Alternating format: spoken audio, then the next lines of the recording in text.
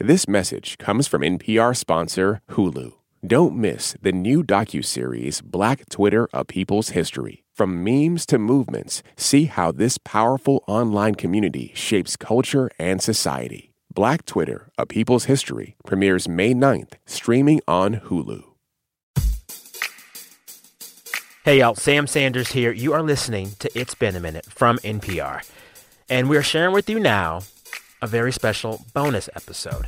It comes to us from our friends over at the Truth Be Told podcast. That show is hosted by my friend and colleague, Tanya Mosley. So, Truth Be Told is an advice show with a twist. It is made by and for people of color. And the folks giving advice, they are called Wise Ones. And they share advice from their lived experience. In this episode, you will hear parents and caregivers with concerns about schools reopening or not, kids developing relationships with their grandparents during this time, and two single parents. Support for NPR and the following message come from FX's The Veil, starring Elizabeth Moss. FX's The Veil is an international spy thriller that follows two women as they play a deadly game of truth and lies on the road from Istanbul to Paris and London. One woman has a secret, and the other has a mission to reveal it before thousands of lives are lost. FX's The Veil, now streaming only on Hulu. This message comes from NPR sponsor Hulu with Black Twitter: A People's History from Onyx Collective and Hulu. Directed by Prentice Penny, Black Twitter: A People's History tells the story of how Black voices found a new home online and blossomed into a force for change while laying down some hilarious tweets along the way. From the memes to the movements, see how this powerful community shapes culture, society, and politics. Black Twitter: A People's History premieres May 9th, streaming on Hulu. Are you serious? This message comes from NPR sponsor Discover. Here's a familiar situation. You have a question about your credit card. You call the number for help and can't get a hold of anyone. If only you had a Discover card. With 24/7 U.S.-based live customer service from Discover, everyone has the option to talk to a real person anytime, day or night. Yep, you heard that right, a real person. Get the customer service you deserve with Discover. Limitations apply. See terms at discover.com/creditcard. Today is Wednesday, and it is about 6:58 a.m. I started work at 6 a.m., and my daughter just walked in my room because she had been on the phone all night, apparently, talking to her best friends. Are you recording? Yeah. And so she just decided to jump into my bed and she said goodnight, even though my day is just starting. That's Jocelyn Guevara, and she is holding it down in Vallejo, California, working from home full-time and being a mom to her 15-year-old daughter, Nia. And she's doing all of this by herself, while also trying to help Nia work out her own disappointments about COVID-19. Here's Nia.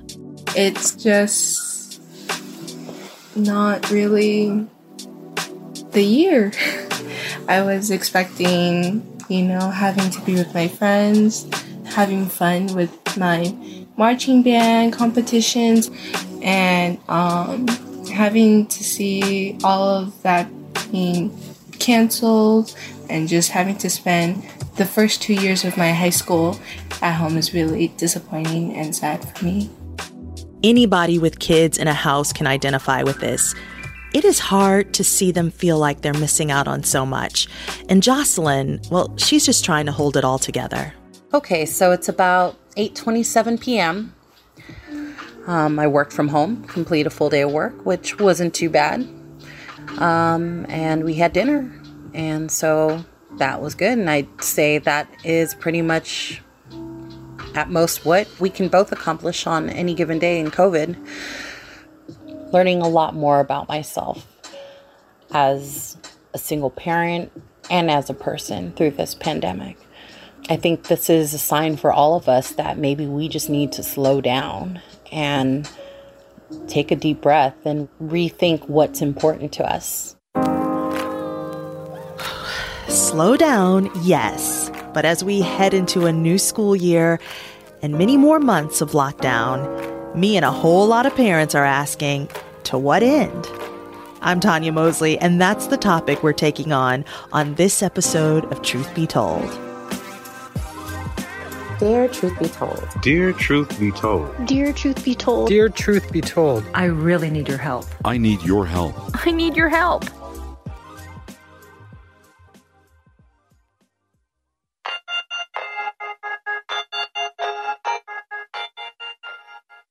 On this show, we're going to check in with parents and caregivers in the thick of raising kids during this moment.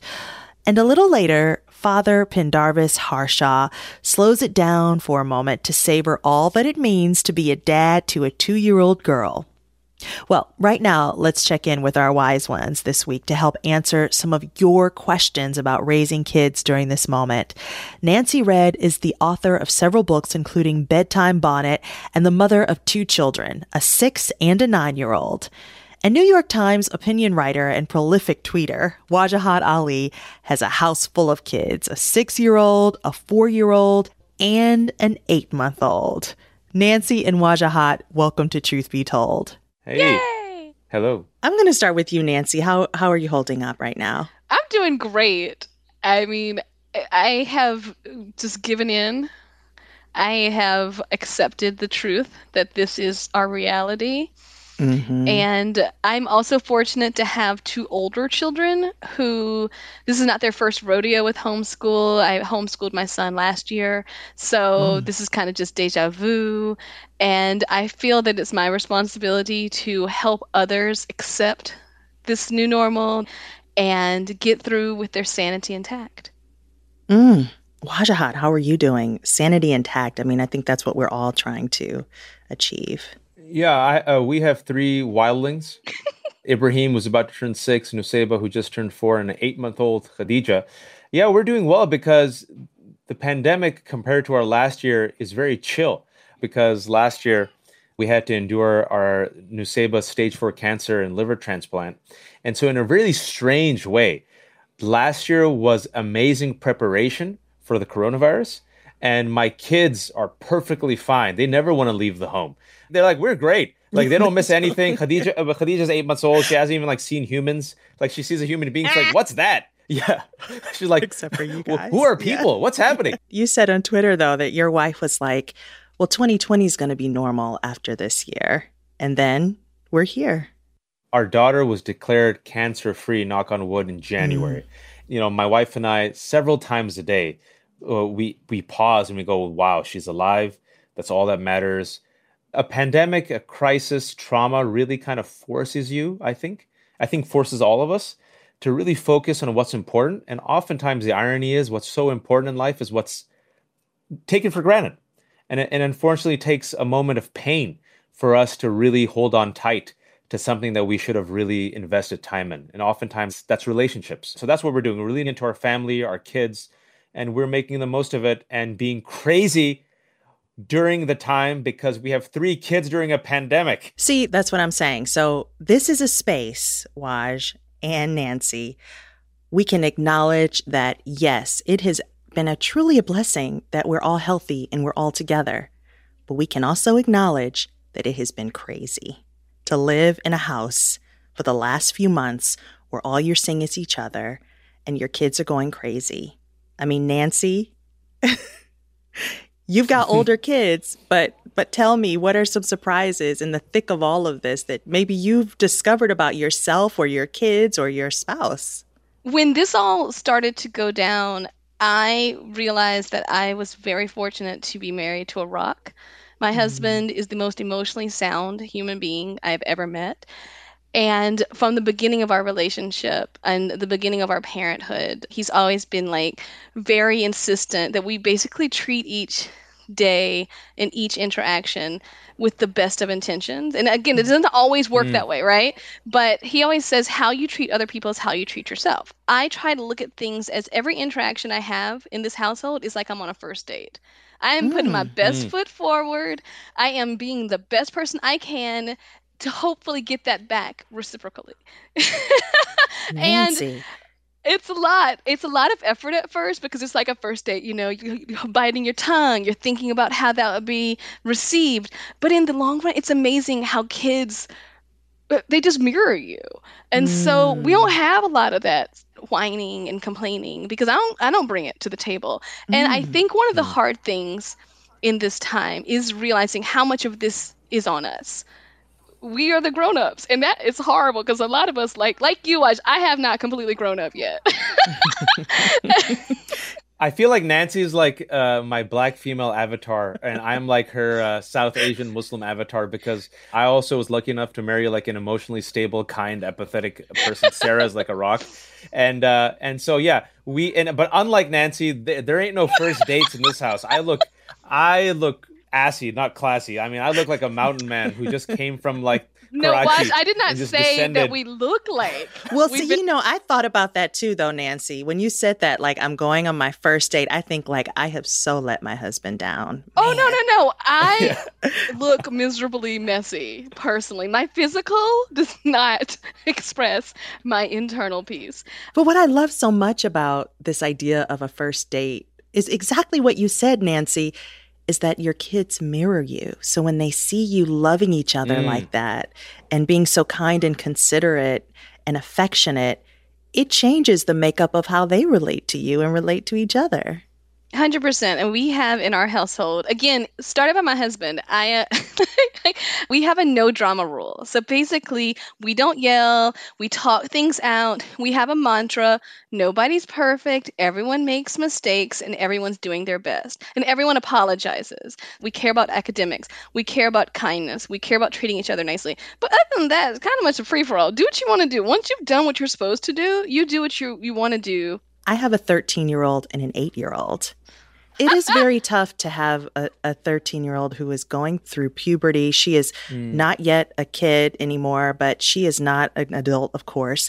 And like this would be the time where she'd be exploring, and coming into her identity. You remember when you were 13, I would actually take the bus myself. I'd go to the record store. I'd do all these things, and she's stuck with us and she hates it. The entire goal of a teenager is to test the boundaries. And if the boundaries are literally the four walls of your house. And to get away from your parents. Are you kidding me? I mean, that's why you go to school. That's why you talk to your friends. I feel like Nancy is on a Slack channel with my wife because I'm really disturbed listening to her because it's like just like kind of our household also. Our kids are really sweet and kind. We tell them everything. We talk to them about everything, very transparent. We have a few rules, but other than that, it is free for all. My children are jinn. They don't sleep, but they've never been able to sleep, so they stay up really late. But aside from what you just heard, that was Nusayba yelling at her brother because he's teasing her and took her toy. But now they're fine. They apologize to each other. He's a loving older brother. They're sweet. They don't fight too much. And I think they do mirror the energy of the parents. Like if the parents have a type of calm, if the parents are loving and respectful to each other, and if the parents, again, Nancy, this is just my, Tanya and Nancy, we're all parents, but like we can only speak from our experiences. If you also deal with the kids in a rational, sane, loving way, they feel a sense of calm and they feel protected and they feel like life is not spiraling out of control. And in a way, I found out during a pandemic, we can protect them from the chaos outside the four corners of the home, while at the same time letting them know that there is a pandemic. And what I'm really proud about is like Ibrahim and Nusayba, they know. They're like, Baba, don't touch that package. You could get the coronavirus. Did you sanitize your hands, Baba? I'm like, who are you, bro? Are you like my dad? He goes, Baba, we have a kid here. We have a baby. You have to go sanitize your hands and we have to stay away from people. If you model a type of responsible, I think, behavior during a pandemic with love, even these kids, you shouldn't give them a pass. They're really smart and they're emotional and they get it. Well, and you also give them responsibility. And I always tell my children, again, they're 6 and 9, so they can have these conversations, is, this is a difficult time for a lot of people. A lot of people are suffering unfairly. because of a variety of reasons. And when it's all over, they're going to need help and they're going to need leaders. And we are building you into leaders. We are building you into the people who can help heal this world once it's safe to go back out. And so they kind of feel, okay, well, because we homeschool year round. So, okay, well, I'm doing homeschool so that I can be a leader. And I am practicing good personal habits so that I can be a leader and be a helper. I just think that we can't forget that even the littlest ones can understand that they have a role. And if you can posit them and contextualize them in this crisis and say, yes, this is a horrible thing, but you're not helpless. You're lucky. You have us. You have this home. You have the opportunities. Do not squander them. Both of you seem like you are so together. So you're the perfect ones to answer questions from some parents who are just trying to figure it out during this time. Let's take our first question. Dear Truth Be Told, my name is Giselle and I live in the Inland Empire in California.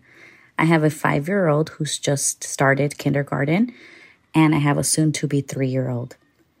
How do we address the question of how long will this last? When will this be over? Our 5-year-old only experienced less than a school year in school, and with school starting back up again, she's confused why she won't have a first day of school and asks when she will be able to do that again. Wash. Yeah, so my son also had a year of school. But what we told him and we told Nuseba is that we're in a global pandemic. There's something called a virus. People are sick. People are dying. And so for our health, guys, right now, we have to stay away from some folks. You know, we have to social distance. We can see our friends on Zoom, and we might have to do something called distance learning. But, you know, this will eventually pass. It might take some time. It might be a year. And so I and my wife, we have not coddled them when it comes to the reality of the pandemic. But you know what? I really like the simple language that you use because from my understanding about child development, I mean, it's not until they get nearly to the double digits that they can actually think in a nuanced way. So it's either yes or no. It's either it is or it's not going to happen.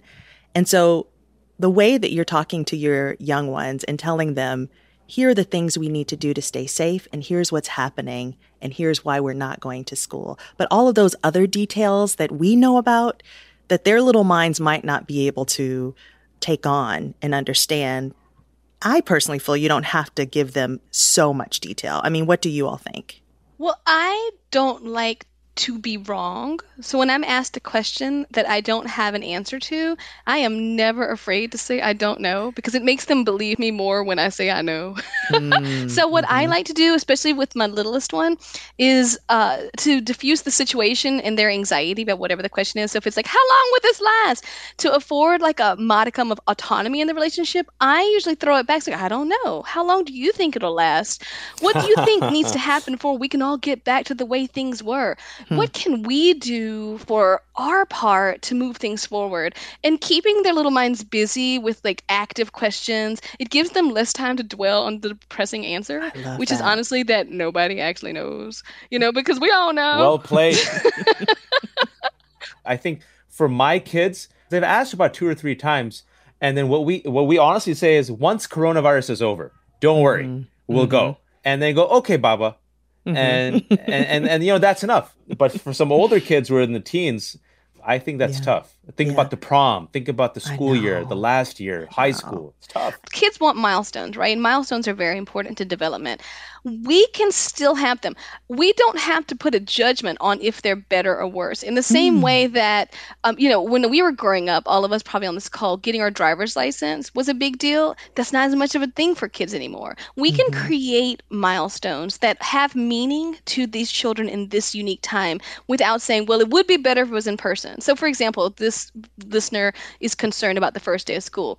You can still have a first day of school. Buy some balloons over the internet, blow them up and place them at the computer. Like my daughter, for her birthday, threw herself a dance birthday party with party favors and everything. It was for the 4 of us, right? But, you know, I made a little video. Like we did a whole thing. And if you act like it's the best thing ever, even if you're faking it till you make it, and if you don't make excuses or apologize for something that you had no control over, like COVID, you might find your kids will be more satisfied. And can I just piggyback off that? Because our daughter Nuseba's birthday was 2 weeks ago, and we did the same thing. You improvise, right? It's like if you grow up poor, if you grow up the children of immigrants, you stretch $1 into 20 because you have to, and it's the type of love you bring into it. It's how creative you are. That's the memory that sticks. And for my daughter, she wanted a My Little Pony party, and she told me, she says, "Okay, Baba, I'm gonna go to sleep, and then when I wake up, you in the middle of the night are gonna cover everything with My Little Pony stuff, and She's then a I'm gonna wake up and I'm gonna be choreographer. surprised." Yo. And I'm like, "Word?" I'm like, "Yo, this is happening." Okay.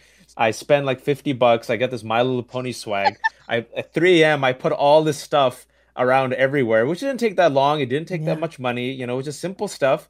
And then she wakes up, she sees the balloons and the banners. We got someone to make cupcakes that they left outside on the door, and they had My Little Pony cupcakes, and voila, it was a party, and she was ecstatic. I love that so much. And not everyone listening has a partner like we do who's super supportive. Absolutely. My mom was a single mom. My dad died when I was 4. And she always has instilled in me this one bit of information because I didn't even realize that there were all these stigmas associated with single parenthood because she did such a great job in our household. And she said that the best advice she could give me is always listen to your children because they will tell you what they need. And in that situation, your daughter told you what she needed. She didn't say, I need a party with all my friends and I need to go to Disney World. She said, I just want some My Little Pony swag, and I want to be surprised. You filled that need. And so I think for individuals listening who don't have all of the resources that they need, improvisation, as Waj said, is such a key component to this. And when you all think about the memories that stick with you from your childhood, it's never the big things. It's always those small little things. I mean, I grew up with a single mother, and I had this book about this little boy who would eat hot dogs and spaghetti, and it was his favorite meal. And I just wanted to do that so bad. And we had a party with hot dogs and spaghetti, and my mom did it for me. And to this day, I have a warm feeling anytime I think about spaghetti, anytime I think about hot dogs. It was just a beautiful moment between us. And I completely, that resonates with me so deeply. I want to get to other questions because we have so many. Sure. This one, oh my gosh, you guys, this is my life too. So this is from an anonymous mom who's working in tech in the Bay Area. And she says, the balance of being a full-time parent and a full-time employee is really hard. My son is 3, and I feel like I'm constantly rejecting him during business hours. What's a better way to structure my meetings? Should I incorporate 10-minute breaks every hour? This is so great because my son has actually vocalized this to me, that all I do is work. And it's just because he sees it now. Before he was away at school, I was at work, and when we came home together, we were just together. This is the struggle because for working parents, which are most of us with kids at home during a pandemic, at first people were saying, oh, isn't it fantastic? And now it's like, yo, we are drowning, right? And I can tell you what I do and what my wife does is the burden always falls, in my opinion, worse on moms. But they're used to a rhythm now where if they see me in the quote-unquote studio in my office with headphones, my son just saw me and gave me a thumbs up. He knows this is Baba's working time. That being said, I was supposed to start working today at, I don't know, after lunch, but my kid said, Baba, chase us. So I spent 35 minutes chasing them and playing them. I'm like, all right, lost 35 minutes of work. But I realized I have to improvise and adapt to a new normal during a pandemic because my kids want me at this time. But knowing my kids, they will give me that time I need to talk to Tanya and Nancy and do some work later. And what we've seen, though, is this evolution where it's not perfect, but they kind of are, kids are resilient. They are realizing there is a routine to this chaos. Yeah. And that's where we're at right now. But it ain't easy. For individuals who are used to the work-life balance where your child was away from you, you were away from home, you all come home together, I'm going to be honest with you, I have no idea how you have made this transition so swiftly and quickly, and of course there are going to be some growing pains. However, we must not forget all 3-year-olds are dissatisfied. It doesn't matter in what context. It does not matter, what's happening. There's They never just need enough. you. It's true. They just want you. You could be spending 23 hours a day with them. And then that 1 That's hour, right. you're like, why are you not paying attention to me? So don't be too hard on yourself, and don't be hard on the 3-year-old. Don't hurt yourself. That's Don't right. hurt them. The struggle is real. I think what Nancy just said, that last point is so key. Don't be that hard on yourself. And that's a lesson, I think, for us and for parents and for those of us who are type A overachievers during coronavirus, trying to balance everything, right? Give yourself room to be a human being who's doing their best. And especially if you're listening to other parents going through it, I think this is what helps. When you hear other parents saying, yo, I just gave my kid like 20 minutes of Disney Plus. All right. I broke down. I just had to. Or listen, my kid hasn't brushed their teeth today, but eventually I'll get to it. This is one of those days. And what I've seen is that parents go, oh, thank God, I'm not a failure of a parent. I think that's very important for listeners to understand that it's okay to acknowledge how tough this is, to be a bit easy on yourself, and that we're all struggling and helping each other out. Yeah.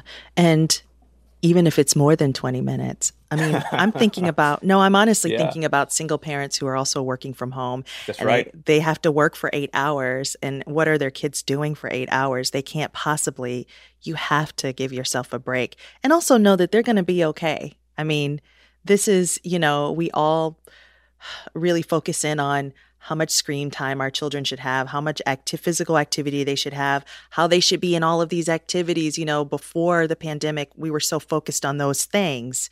Well, and I'm not gonna lie, I think, truth be told, a lot of people, we're trading negatives and positives, but a lot of the things gained, like, yes, your 13-year-old may be real stressed out and a little moody, but I've seen in my extended family, some of the tweens and teens who are dealing with a lot of bullying and stress from friend circles at schools are really enjoying being wrapped up in mama's cooking and daddy's hugs and everything around them instead of all of that Instagram drama. And there's also a building of identity that is happening that I see in my daughter. She's always been so creative, but she's creating clothes and purses, and she's making earrings, and she's cooking. She's such a good cook.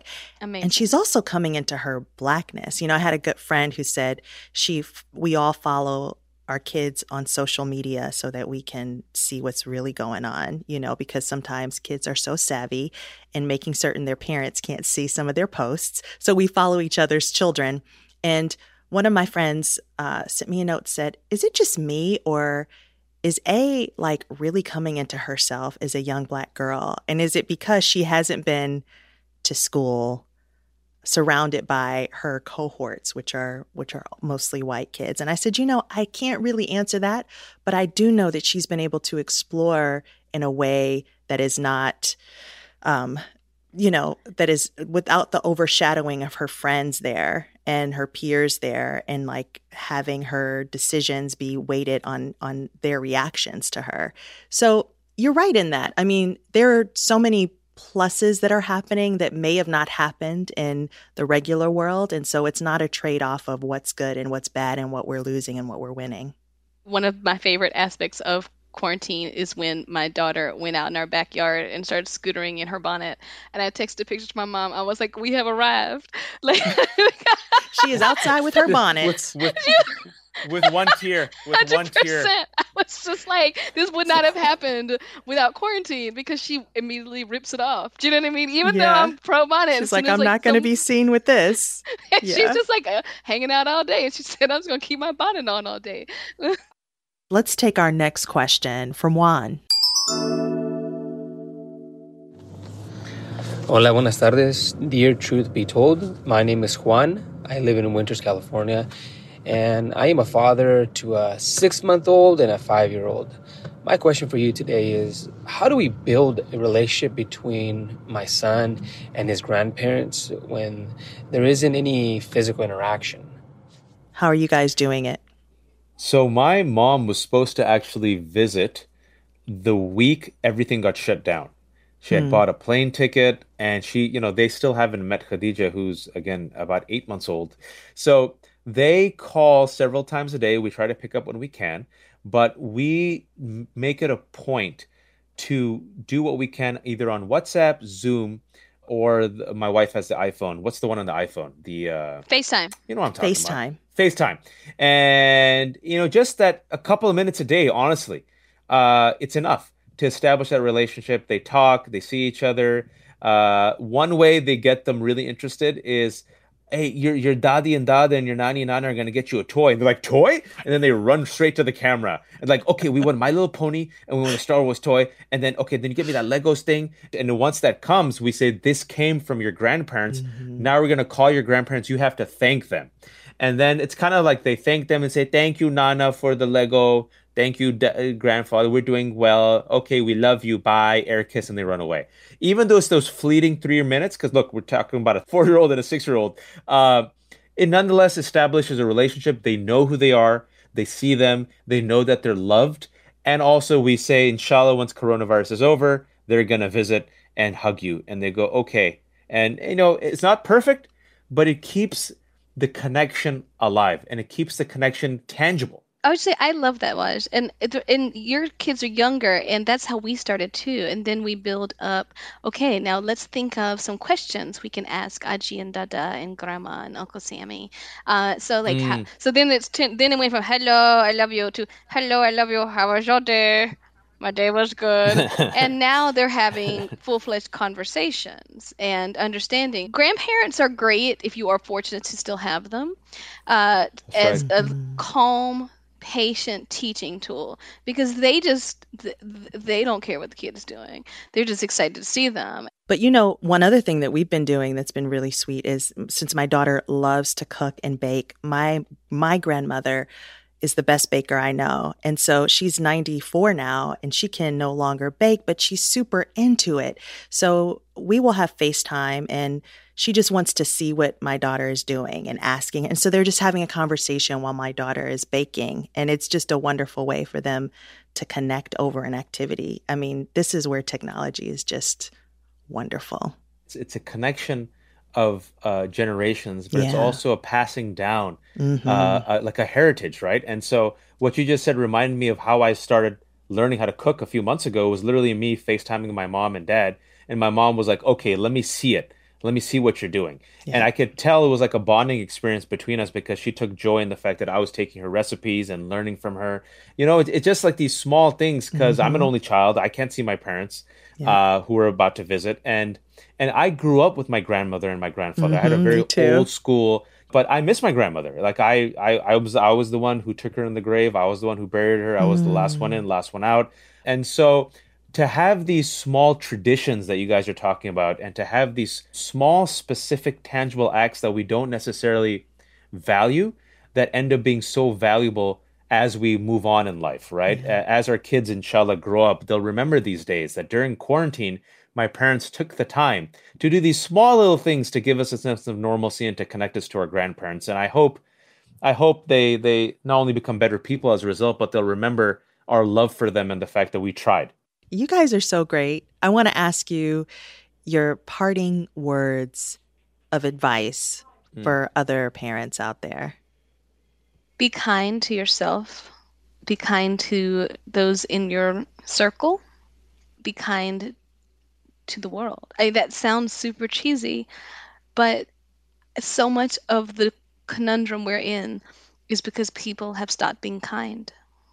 I agree with what Nancy said, and for those of you who think it's cheesy, I'll end on my daughter. The only reason she's alive, in addition to healthcare and medicine and prayers, is because of people's kindness.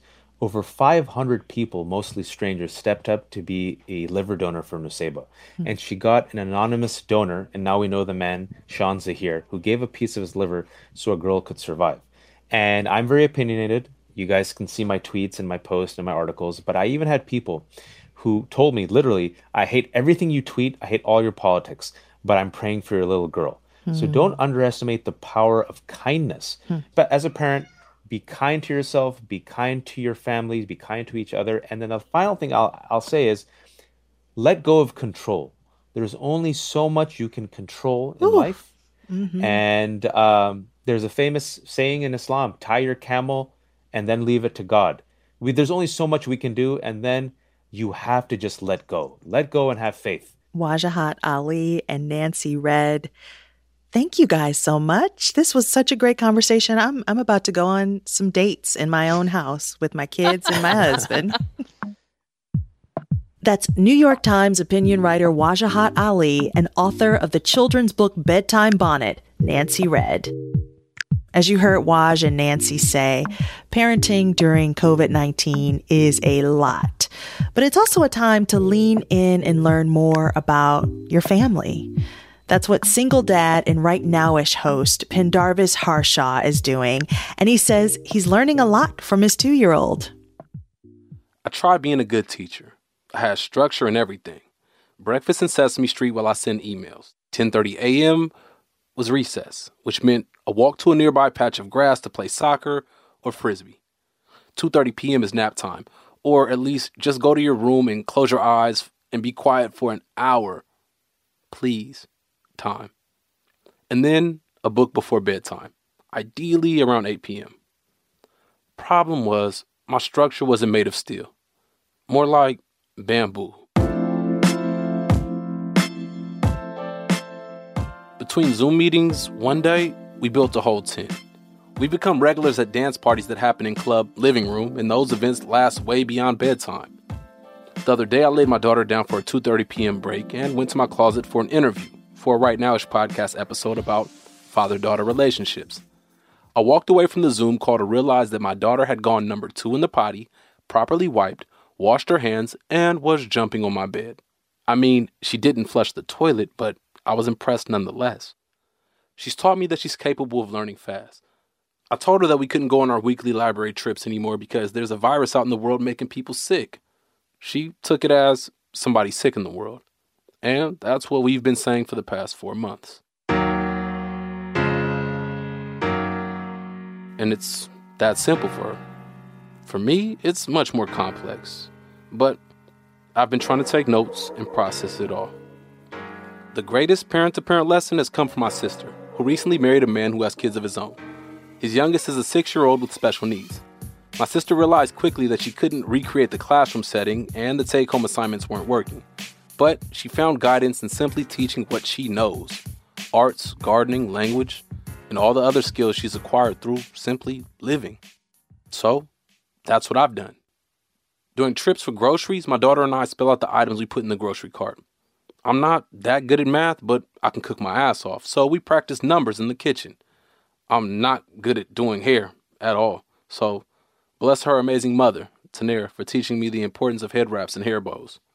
Actually, I'm not good at a lot of things, so bless her amazing mother in general. I mean, I failed a lot as a father, y'all.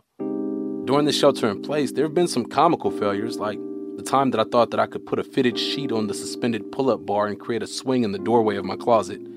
It worked until the kid's momentum went askew, causing her head to meet the closet's door frame. She laughed it off and wanted to swing again. I immediately disassembled it. A Mother's Day call to my 85-year-old grandmother, the woman who raised my father, put it all in perspective of what it means to be a dad, a real dad. My pops never knew his real father. My mother's father passed away before she was a teen. My sister and I grew up without our father in our household, and my niece and nephew did the same. But we all had stepfathers. My family history, combined with fears, concerns, and around-the-clock reporting on COVID, coupled with example after example of how racist and misogynistic this country is, I felt low. The time I've spent these past 4 months with my daughter have been the most intimate time I've had with another human in my adult life. The highs of this period outweigh the lows by a ton. But during that low period, man, it got real. The thoughts about the number of fathers not being in the lives of their children, not only in my family, but historically in the African American community, and how my generation of men is doing wonders at breaking that cycle, but still struggling with relationships with our co-parents. And directly tied into that is the misogynistic ideology that this country was built on. And being that I'm from this country, specifically Oakland, California, that mindset is in me. I'm trying to exercise it. I have to. How can I raise a black woman in a sick world when I'm not fully healthy myself? I promise y'all, I'm trying to learn, grow, and be malleable. I figure it's all a part of the structure of fatherhood. Don't be still, be bamboo. There's somebody sick in the world, and I'm trying to cure myself. That's Pendarvis Harshaw. He's a writer and the host of the Right Nowish podcast. You can check it out at kqed.org/rightnowish. And I hope you'll join me next week on Instagram. I'll be talking with my friend and great storyteller, Walter Thompson Hernandez. He's the host of the new LAist Studios podcast, California Love, and author of Compton Cowboys, the new generation of cowboys in America's urban heartland. We're going to chat about his work and answer your questions live. So head on over to our Instagram account, Truth Be Told KQED, at 3:30 West Coast time, Thursday, August 20th. And if you already have a question for me and Walter, email them to truthbetold@kqed.org. Truth Be Told is produced by Susie Racho, Isa Mendoza, and Katie McMurrin. KQED's leadership team includes Erica Aguilar, Ethan Tobin Lindsay, and Holly Kernan. A big thanks to Kiana Mogadam. Truth Be Told is a production of KQED in San Francisco. I'm Tanya Mosley.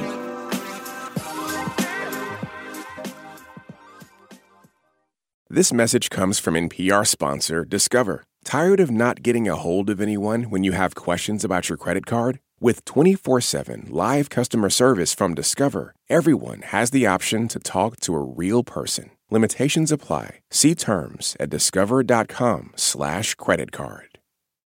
Support for NPR and the following message come from IXL Online. Is your child asking questions on their homework you don't feel equipped to answer? IXL Learning uses advanced algorithms to give the right help to each kid, no matter the age or personality. One subscription gets you everything. One site for all the kids in your home, pre-K to 12th grade. Make an impact on your child's learning. Get IXL now. And NPR listeners can get an exclusive 20% off IXL membership when they sign up today at IXL.com/NPR.